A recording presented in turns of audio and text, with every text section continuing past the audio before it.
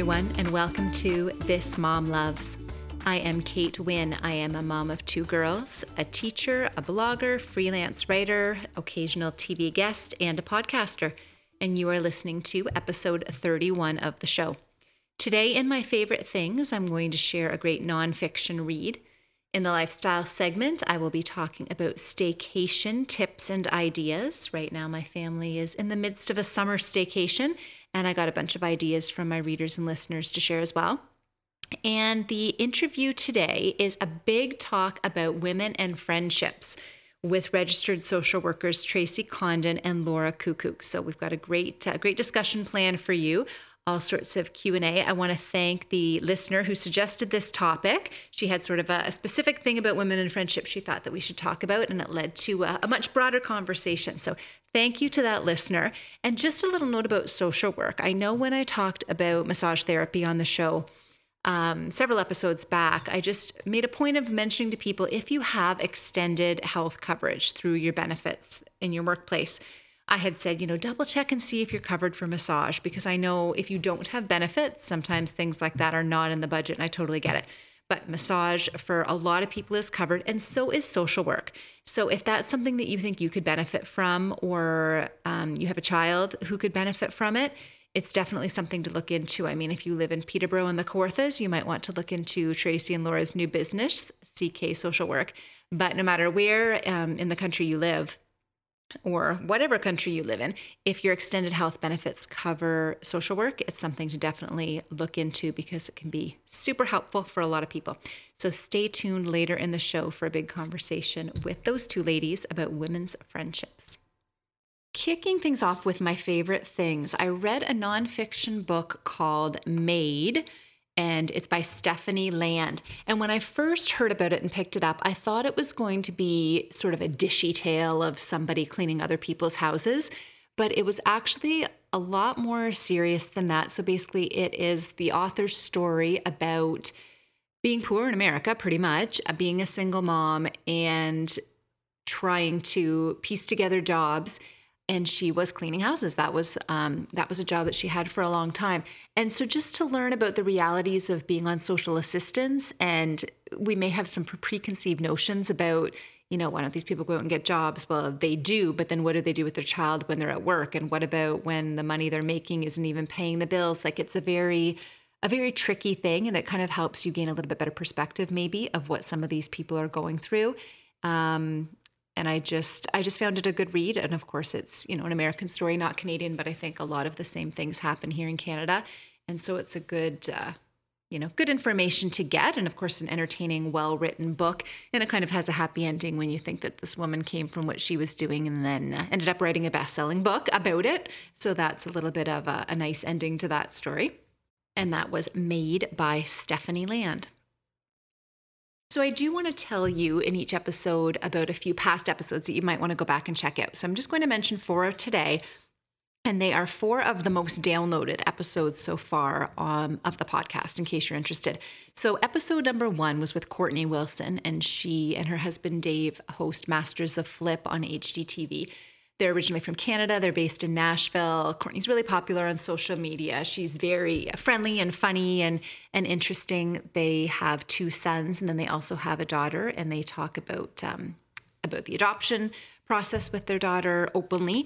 And so that's something we talked about on the episode 2. But she is a real estate agent. She does design. So we talked about a lot of that stuff, but she was willing to get personal and share interesting little stories and tidbits and some things I hadn't heard anywhere else before. So if you are a fan of Courtney Wilson or any of those whole home renovation type shows, anything like that, you might be interested in going back to episode 1 of This Mom Loves. And I'll have links in the show notes for this one too, in case you want to just click and go back.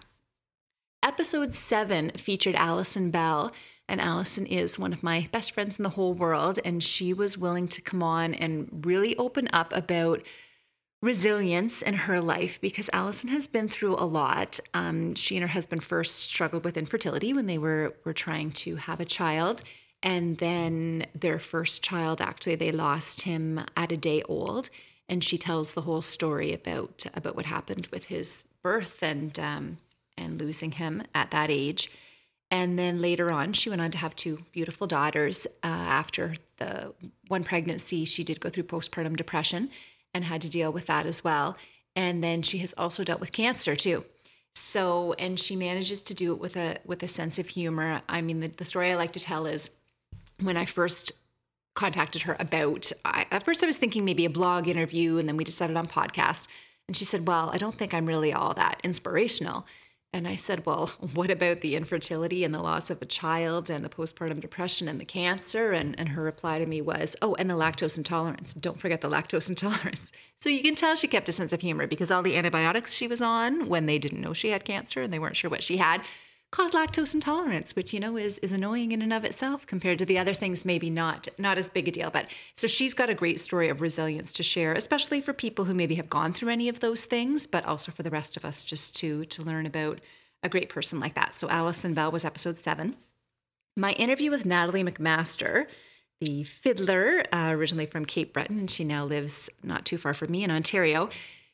She's the mom of 7, and we had a really great conversation in episode 18. We just sat in my parents' dining room because that was a good place for us to meet. And she opened up about a lot of stuff. She doesn't do a whole ton of press. And we talked about a lot of things, like about her marriage. She talked about meeting her husband and breaking up with her husband and getting back together and all of that. Talked about parenting, her number of children. Her 6th child, Sadie, has Down syndrome.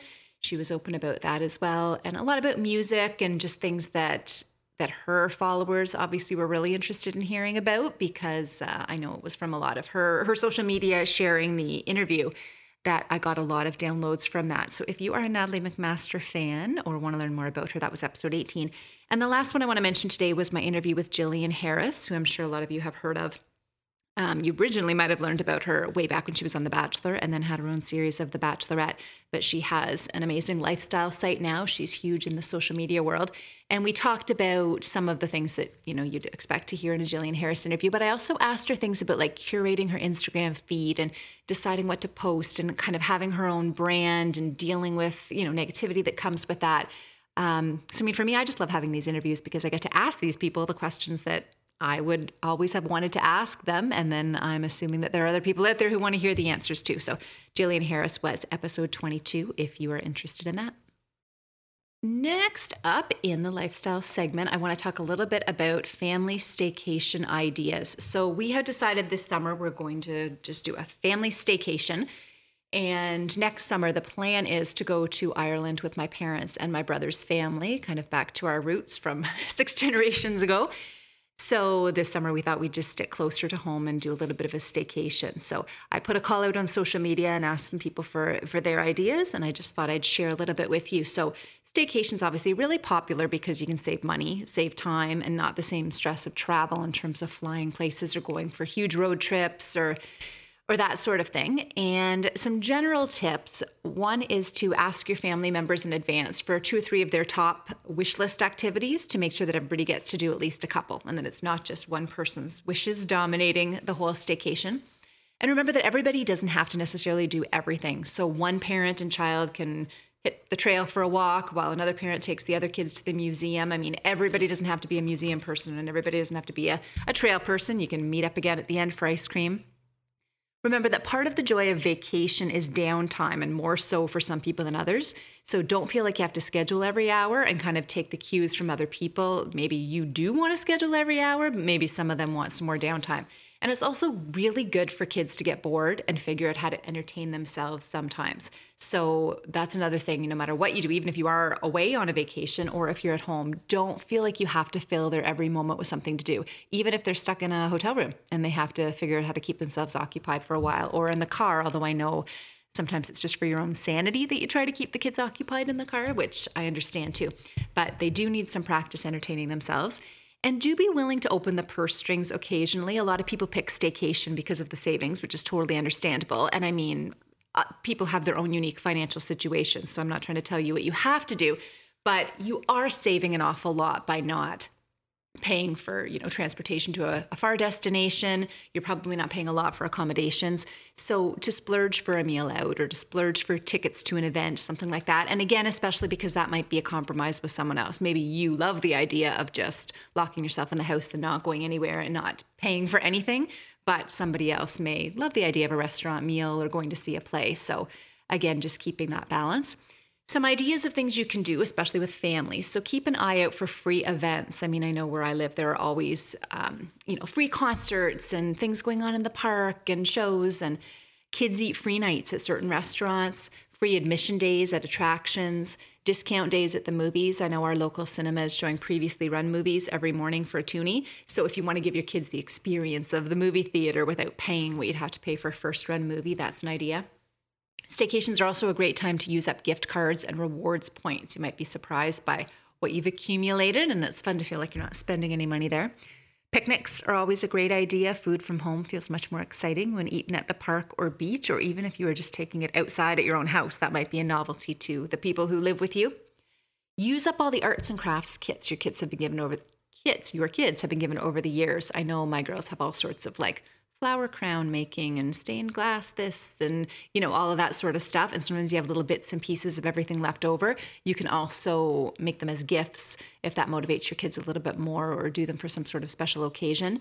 But you probably have a lot of that stuff kicking around the house that you could use up. And check local stores that offer free kids workshops. I know Michael's and Home Depot are two that do as well. There might be a small fee for materials, but they do things that are fun for the kids. Take advantages of friends who have pools or cottages.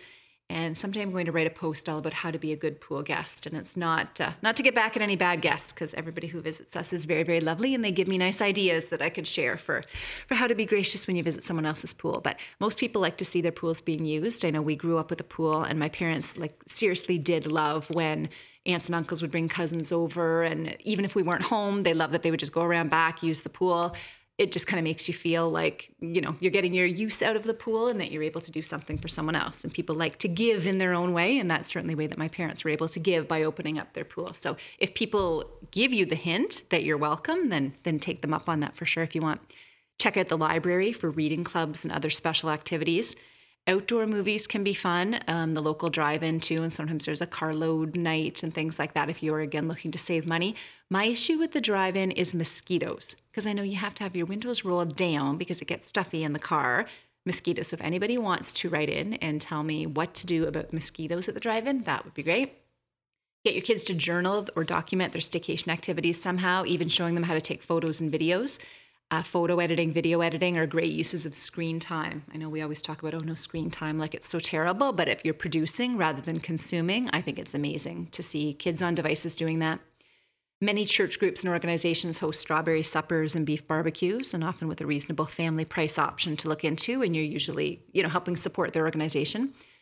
Of course, the good old classics of board games and card games, so you can learn some of the new ones that your kids have and teach them what you used to play when you were young, which they usually enjoy. Now, here's something that might just be fun for me, but I think I have some kindred spirits out there. So if you are staying around for the summer, for any vacation time, have fun purging unneeded items, going through clothing and toys, books, household items. It might motivate family members if you plan a garage sale or some sort of online garage sale, or even just to take a big load to drop off at a charity. And again, not fun for everybody, but some people really like it. And if there's some sort of, goal to look forward to at the end, that can be fun. Find a local volunteer opportunity or way to get involved. So it might just be an hour or one day, and that's all you can kind of slot. Or maybe it's, kicking off some sort of long-term commitment to help out an organization. But of course, we know that families that do these sorts of things together stay stronger. So there could be soup kitchen, food bank, a charity fundraising event, animal shelter. You can kind of go with something that suits your interests and availability. Farmers markets, local food stands are always great. And encouraging physical activity, of course, is beneficial for the parents and the kids. Maybe you want to try something new on staycation, like try the tennis courts, try rollerblading, try Pilates class. This might be something just for you, or this might be something depending on the ages of your kids for them to do too. And that might, again, kick off something. And so maybe all of a sudden you didn't realize you are a Pilates person or you are a tennis player, and physical activity is just good for everybody. So Some of the tips that I received from others, Regina on Instagram said, ooh, we are staycationers. TripAdvisor recommendations are the best, or just asking the locals. So even if it's your own city, look up TripAdvisor. Who do they say are the best restaurants? There might be little out-of-the-way things that you've never even known about your own town that you can check out. Kellyanne on Instagram suggests treat yourself to breakfast or lunch. So even if staycation to you means just staying home, go out for one of those meals. Breakfast usually less expensive than going out for dinner. And I always love breakfast food, so that works for me. And again, it's just kind of about opening the purse strings up a little bit.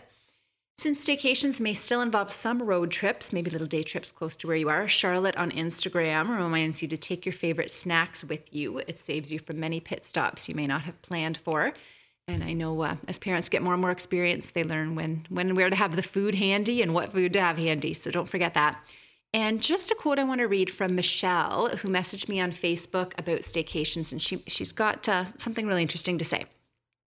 So this is from Michelle. My husband and I used to staycation in Toronto every year before we had kids. We'd rent a fancy hotel room for 2 to 3 nights and just walk around the city, visiting the galleries and museums and restaurants we never had time or a budget to enjoy otherwise. I'd spend time in the spa, he'd read. It was heaven. Now that we have kids, we bring the boys. We still rent a hotel room because staying at home just reminds us of all the things that need to be done around the house and doesn't really give us that same feeling of being away. That's a little aha moment there. But now we choose a hotel with a great pool and we enjoy lazy days together as a family, swimming and exploring, pretending we're tourists. There's so much we take for granted where we live now in Whitby, so going on a staycation gives us the push we need to try mini golfing or visit the zoo or try the dozens of restaurants we've been meaning to but never have had a reason to visit. So in the end, my biggest tip would be to leave your house if you can. At home, it's too easy to fall into your regular patterns and it's not nearly as exciting. Plus, hotel rooms are generally pretty boring, so they force you to find things to do. And thanks for that, Michelle, because if it is in your budget, I totally agree to try to get out of the house, even if it's just during the day getting out of the house, as opposed to just thinking, oh, I'll relax at home. And while I'm relaxing, I'm looking at the pile of laundry and I'm seeing that the lawn needs to be cut and whatever. So even if it's just getting out of the house, doing things during the day, but if your bank account will allow for you to actually take the kids or you and your partner go to a hotel, stay somewhere else, that gives you the feeling of a vacation, maybe without having to travel away. And if you're interested in what the Wins have been up to for staycation, I'm using the hashtag WinStaycation on social media, so you can check out some things that we have done, and I'll have a link to that in the show notes for this post as well, thismomloves.ca/podcasts, and this is episode 30. If you are looking for me on social media, you can find me on Twitter and Facebook at thismomloves. And I'm on Instagram at KateThisMomLoves. The website, of course, is thismomloves.ca. So I'm very excited to introduce my special guest this week. I have right here in the room with me, Tracy Condon and Laura Kukuk. They are registered social workers. They've actually gone into a new business together they're going to tell us about. Laura is a mom of 3. Tracy is a stepmom of 2. And they are here to talk about women and friendships. And we actually have this topic because of a listener who sent me a message and was talking about someone she knew who had moved to a new city and was really struggling to make friends. And so that got us to come up with a whole bunch of other questions and discussion points on the topic of women and friendship. So thank you for being here, Tracy. And Laura, welcome. Thanks for having us. So let's jump in right from the beginning. Why do you think it's so hard for women to make friends? It seems to be a struggle. We talked about this a lot in preparation for this. I think what we talked about is just, as women, we're caregivers, right? We move into, a lot of us work full time. Some of us have side businesses. And then we're taking care of our household and our kids. And, where do you fit friendships into that? How do you know where to make time for that and what that looks like? And I think, sometimes we don't make space for that. Mm-hmm. And that can kind of get put on the back burner. And what advice do you have for someone who maybe, like the woman I mentioned, has moved to a new community and wants to make friends? I mean, whether it's how to meet people, how to approach them, how to go about the courtship of a friend. What do you think? I think, what we've talked about is making space to do that, right? So making appointments with yourself, whatever that looks like. And, hopefully organically, then that might lead you to make friends. So maybe exploring a course that you want to take, or a sporting event, or for moms, taking your moms to a play, like your kids to a mom's play group kind of thing. And kids can be a great buffer. So it's a way of like approaching people. Oh, how old's your son or daughter, right? And so I think those are ways to do it, but we have to do it actively. It's not something it's not just going to come easily, right? And I think, you know, when you're younger, you're in all these social situations like high school or college or university or whatever. And then as we get older, those situations shift a little bit, and you have to be pretty deliberate about making a plan to make friends, which can sound a bit artificial, but you know, it has to become a priority and something that you can do. And there are so many things I find that you do have to almost schedule and plan. And when you're a grown up, like if you want things to happen, you've got to make a plan for them. And I think that people feel that for friendships and socialization, we shouldn't have to make a plan. It should just happen naturally for us. Mm-hmm. And when it doesn't, then we're like, oh, maybe I'm not a good fit anymore. How do we even go about that? So it's like scheduling sounds weird, but it's something we have to do. We have to schedule time, just like we have to schedule time to spend time with our partners.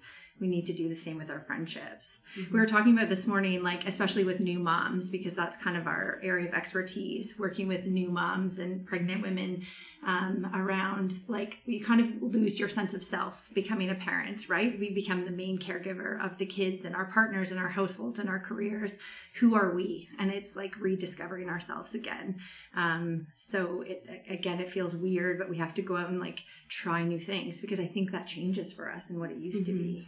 And take risks. You know, I think as women too, sometimes we can struggle with confidence, right? And so every new shift in our life, we might like kind of feel a bit unsettled, and it might feel like taking a big risk to approach a new person about becoming friends, or to sign up for, you know, a spin class and you've never done spinning before. Like all of that can feel really scary if your confidence feels a little insecure, right? And so I think sometimes it's really pushing ourselves out the door to do that. And then And you know, we're often encouraging our clients to do that. We brainstorm with them. What's something you've always wanted to try and have been too afraid? Or, you know, what's an area in your life that you used to really enjoy? You know, did you used to love to paint before you became a parent or before you started your career? And what's in the way of painting now? Would you take a painting course and maybe meet some other people, you know, that like to do those activities?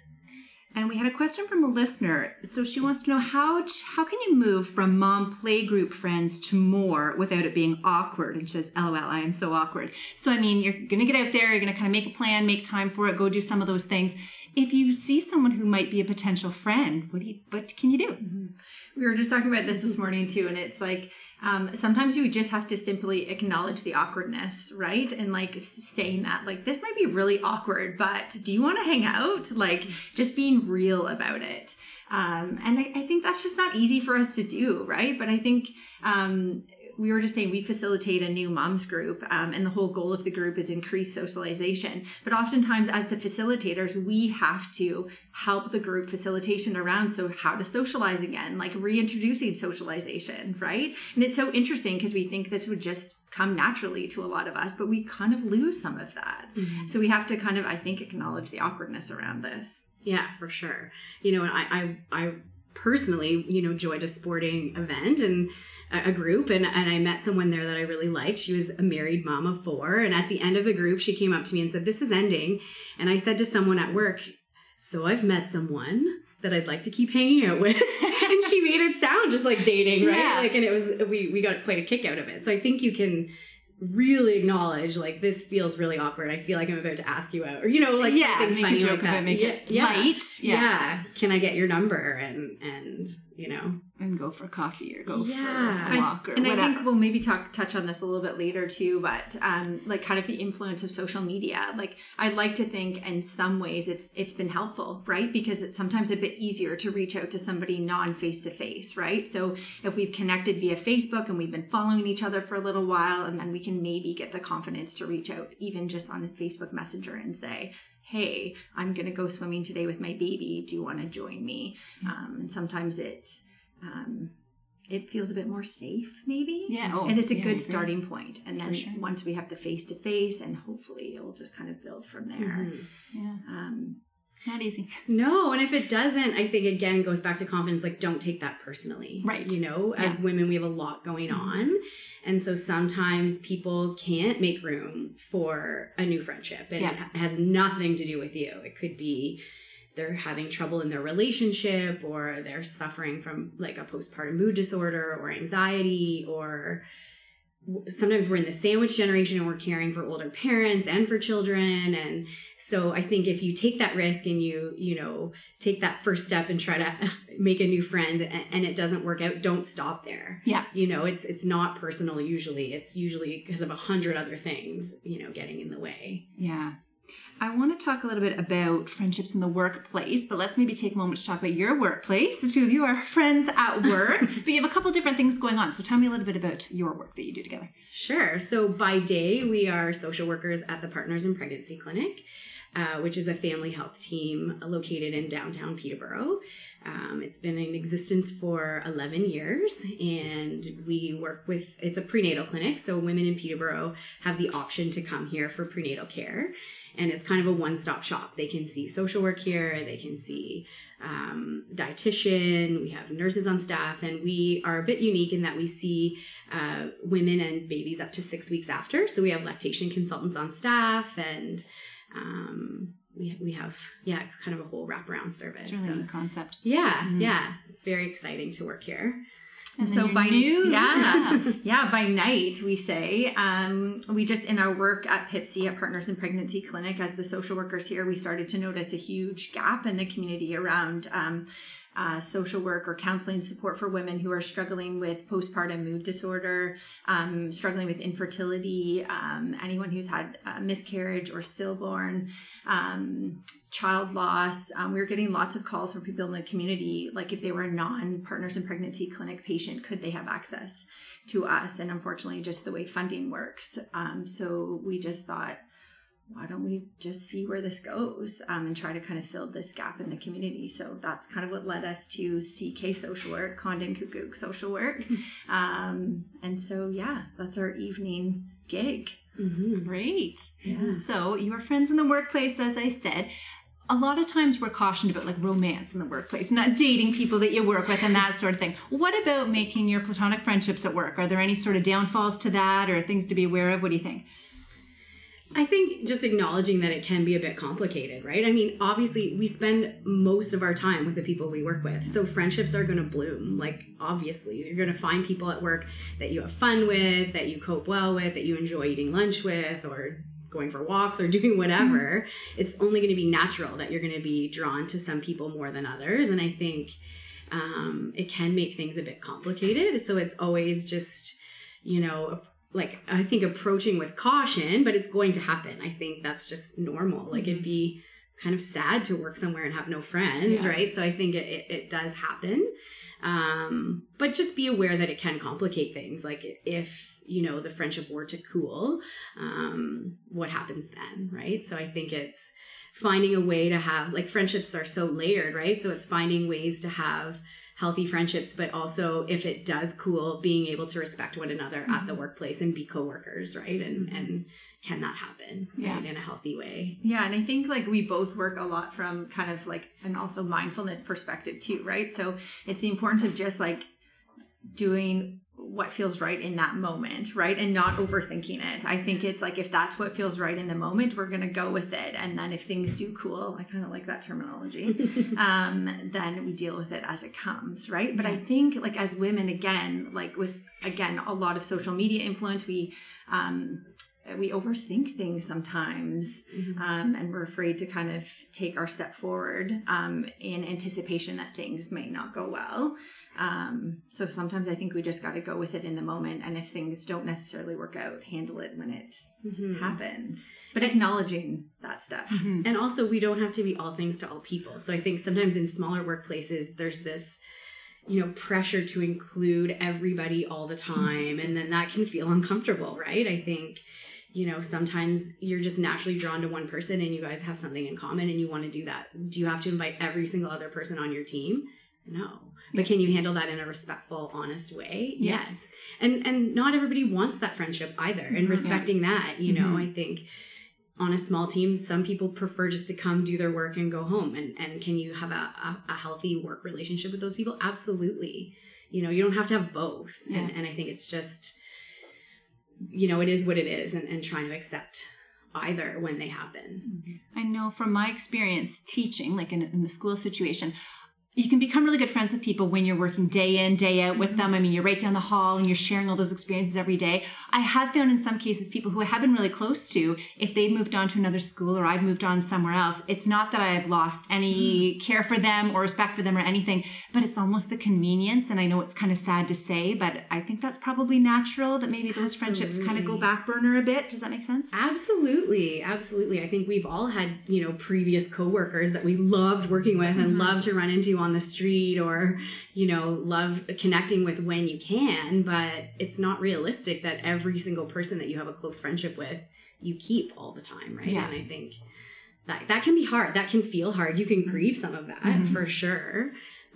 But also know that that's really, really natural. You know, friendships ebb and flow all the time. Yeah. But I do think that, as women especially, we overanalyze that and not accept it for what it is. And that, like, to grieve it a little bit, but also, like, that we're just in different spaces in our lives, right? Or we have different things going on. So, but, and I do this work with clients a lot too, because of the transitions of motherhood, right? And, you know, losing some friends that maybe aren't in a place of wanting to have children yet, and how that changes friendships. And then we also do a lot of crisis and grief work, right? So when you've had a major crisis in your life, like a stillbirth or even a miscarriage, like any of those losses or infertility, you know, there's a lot of grief there, and your friendships change, right? You find out who can really be there for you in those moments. And sometimes there's another layer of grief of losing people who you thought could be there and who couldn't for whatever reason. And so I do a lot of reassuring with women that doesn't mean you're never going to be friends with these people again. Yeah. It might mean that you might have learned from this that they actually weren't as good of a friend as you thought. Yeah. But it might also mean that that this is just there's something going on in their own life, and they just don't have space to comfort you right now. But it doesn't mean that you won't come back around at some point and have things in common again. You never know, right? Yeah. And I think trying to reassure that friendships, there's that saying, like, reason, season, you know, like, for friendships. And, you know, some friendships, you know, like, you do end them, and that's okay. And sometimes it's a really healthy thing to end a friendship that's maybe not healthy anymore. Yeah. But other times you can take breaks, and you may come back again later. Like, you never know. Yeah. That kind of leads into another question I was going to ask. So motherhood or other big life changes can result in shifting of friendships. So how can women best navigate these? For example, maybe you've gone through a loss like you've talked about, or maybe you've had a baby and your friend group hasn't, that sort of thing. Or maybe you're just the role of a friend who doesn't really want to hang around with the babies or whatever, right? So in terms of the time that you have to spend. And kind of related, a listener wrote in to ask, why do so many women feel bad about prioritizing friendships as soon as they have children? So kind of in terms of all of that, what's sort of your advice for how women can navigate those things? I think it becomes like, it turns into a lot of the mom guilt and the mom shame, right? And we don't know how to prioritize. And so it's almost like we have to relearn some of that again. And I think especially if we're dealing with, kind of, I'll come back to, like, if we're dealing with postpartum mood disorder or postpartum anxiety, postpartum depression, then that makes it extra complicated for us, right? Yeah, so I think sometimes it's figuring out what's going on in the friendship. Like, is this actually, is it me? Am I not able to engage even with the safest people in my life? Like, do I need extra help for something like a mood disorder or anxiety, or some self-reflection? Yeah, some self-reflection. Or is it them? Is it that, you know, we're just not in a place where we can be friends anymore? Yeah. You know, we had an interesting discussion talking about friendships. Like, do you have to break up? Like, do you have to let them know? And I think not always. Sometimes friendships can just cool. Yes. But if they're continuing to pursue you, you may have to have a conversation, right? Yeah. Saying, like, whatever that can look like. And at the end of the day, you know, Laura and I talked about how at this point in our lives, like, as women, as adult women, you know, friendships need to feel easy. and they need to feel safe, and they need to feel like not a lot of work. Yeah. You know, and if they are feeling like a lot of work, what is that about? You know, and you know, why am I continuing to do so much work? Right? Is, you know, is there a way of easing some of that? Because we're working so hard in all the other areas. Like, our friendships should be the easy part. It is a lot of self-reflection, right? But it's like, at the same time as we say this, I wonder if listeners are thinking too, well, when, like, I don't have time to self-reflect, so how am I going to do that? How am I going to fit that all in? So it's complex. Yes, it and is. Friendship should, I think in theory, feel simple, right? And I think that's part of, like, again, in motherhood, we're rediscovering a lot of that. Yeah. I know a listener had asked, how can I maintain healthy boundaries in a friendship that has history but isn't serving me anymore? And like you just said, you don't have to necessarily break up. And I know they always say honesty is the best policy, but sometimes don't you think just kind of phasing things out? I forget, what was the expression on Friends when they did that? They're talking about trying to get rid of a friend. They had an expression for it, but just to kind of cool somebody out of the group a little bit or whatever. Like, I know sometimes I can think of friends, for example, where if they're just really negative and they just really bring you down, and I don't think it's probably appropriate to have the conversation, hey, well, you're just really negative and you're bringing me down, so that's why I'm saying no to laughing on the weekend. You kind of maybe just have to be a little more, you know. Unless they ask you for the feedback. Yes. Right? Unless they come to you and they say, like, I've noticed, you know, and, you know, trying to find a way. I mean, I don't think, you know, you can be maybe a bit diplomatic, but just, you know, sometimes I notice, you know, that, and I think those are hard conversations. Like, super hard. They are. And different groups of friendships that maybe meet different needs, right? Yeah. And I think, like, you may have a group of friends where you get together with and your moms and you talk about, like, parenting and being a mom and the realness of that, but also you need a group of friends where you maybe don't have to do that, you know? Absolutely. You can just kind of disengage from that aspect of things. Yeah, we talked about that too. Like, also, like, your partner can't be your only friend. Like, that puts a lot of pressure on your relationship, right? So diversifying is super important as well, right? So maybe you need friends that you do physical activity with, and then friends at the gym or something, and then a book club, or you know, it's great to diversify so that you can spread it around a little bit too, and you have people to call up when you want to do something social. Yeah. Does your book club have to read books? Because I don't think mine has read a book since probably 2017, but we still get together right? so often. But that's that group of friends for sure. Yeah. And I think it's like, again, too, we didn't really talk about this, but I am interested. It's like quality too versus quantity. Like, I think, again, as moms, does it have to be every single week that we're in a friendship and socializing? Not necessarily, but if we have good quality connections, like even if it's monthly, it fills our cup, right? And that's the important part of things. But we also need to learn, and I think, you know, a lot of the women we see, and we would struggle with it personally ourselves, is like filling our own cup first. Like, how do we do that for ourselves so we're not seeking it only out of our friendships too? Yeah, and we talked a little bit too about, like, the power of no. Like, so sometimes it is saying no when the social event is happening. And if your friends don't understand that or give you a hard time, you know, what does that say? Like, a really hard time about it. What does that say about the friendship? Like, we should feel okay to say, you know what, I can't do that this week. It's just too much for me. You know, can we take a rain check? Or, but making sure you do take the rain check, right? Not always saying no and just isolating. Yeah. But trying to figure that out. Respecting each other too. Like, I'm thinking of friends that I have, they know that I'm not going out to somewhere where we're out till 2 a.m. when the bars close, and like, it's just not me. So unless it was a very, very, very special occasion for a certain friend, they just would even ask, right? But I'm the friend that you would ask if you want to go for lunch or go to the movie or go for a walk or whatever. So it's kind of just knowing your audience too when you're inviting people to do things, and respecting their interests and their time. And also, like, I know if you know that they have to pay for a babysitter, it's kind of like, you know, certain friends, like, well, their husband's home in the evenings, so I could ask her to do this because she's got childcare covered. Right. But if you know she's going to have to pay for a sitter to go do what you're asking to do, that's probably not a thoughtful, right? So you just kind of balance all that out. And just figuring out what that is for you, right? So learning that about our friends, but also what's important for us, like being able to recognize, right? Like, I don't want to go to the bar till 2 a.m. and not just doing it because you feel like you have to. I'm past that. Yeah. We need to reevaluate that in adulthood and as mothers and as women. So I think that's super important.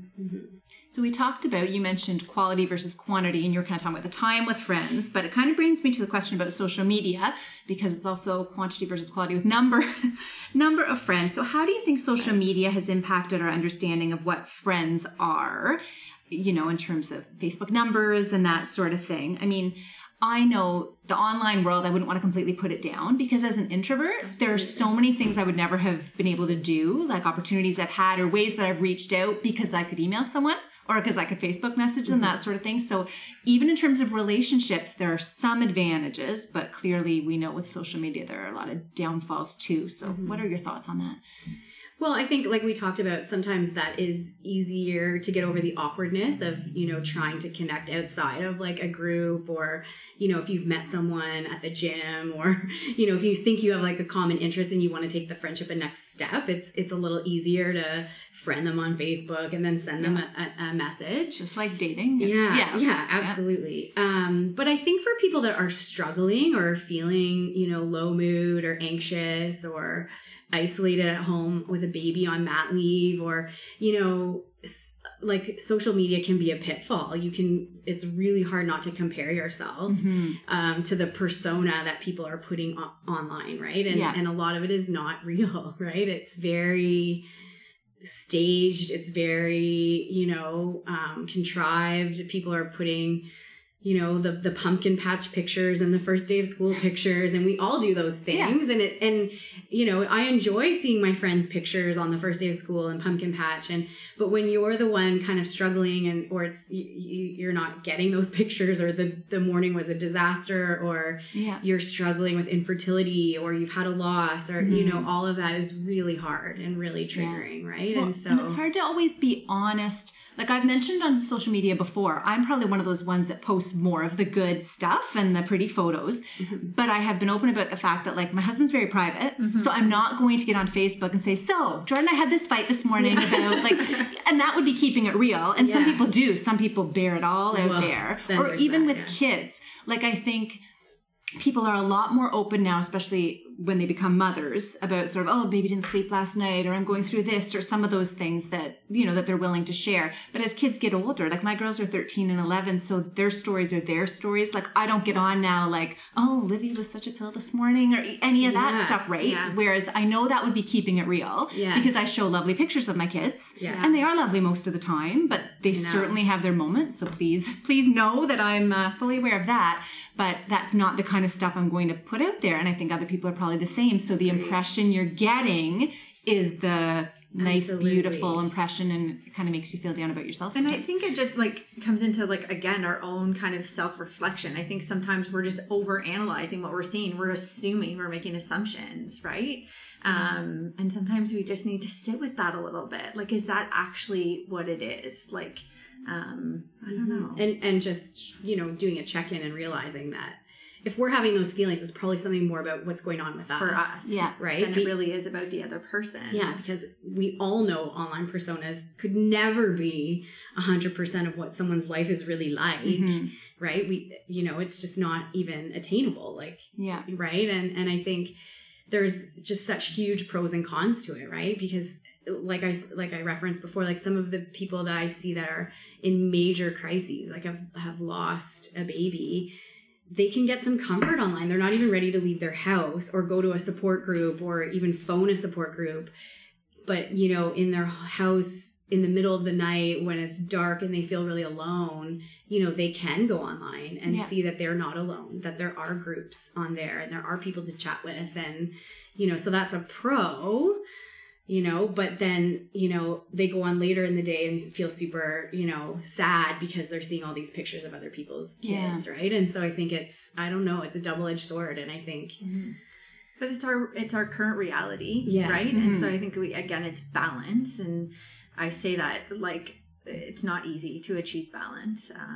And so that's what makes it hard, right? But I think it's there, so we have to learn kind of exist within it. Yeah. And what feels okay for us. Like it might be managing your friend list and hiding some of people's, you know, hiding some people on there that you find super triggering, or, you know, getting rid of some of the like high profile people that might, you know, not be super accurate or make you have like poor thoughts about yourself, or, you know, or limiting the amount of time that you go on. Yes. Yeah. Clean up your own feed, limit your time. Yeah. And be strategic. Like, don't go on the first day of school. Like, maybe, right? Yes. You know what's going to be on there. Yeah, for sure. You know, and maybe like that's, you know, I'm going to avoid it this whole week. That's not going to be good for me, but maybe the following week will be. And for some people, it's like Valentine's Day. Don't be on it if that's going to, you know, like some of those things that might. Now, do you find, I know with sort of tweens and teens, the numbers and the stats and all that stuff on social media are really big for them. Do you see with grown women much concern about that, like comparing how many Facebook friends or kind of the politics? I know with teenagers, it's like you've got to post your friend's birthday. And if somebody doesn't post your birthday, if you posted theirs and they didn't post them, you know, all of that kind of stuff. Do you think grown women are sort of past that, or do you still see any issues going on with those sorts of things?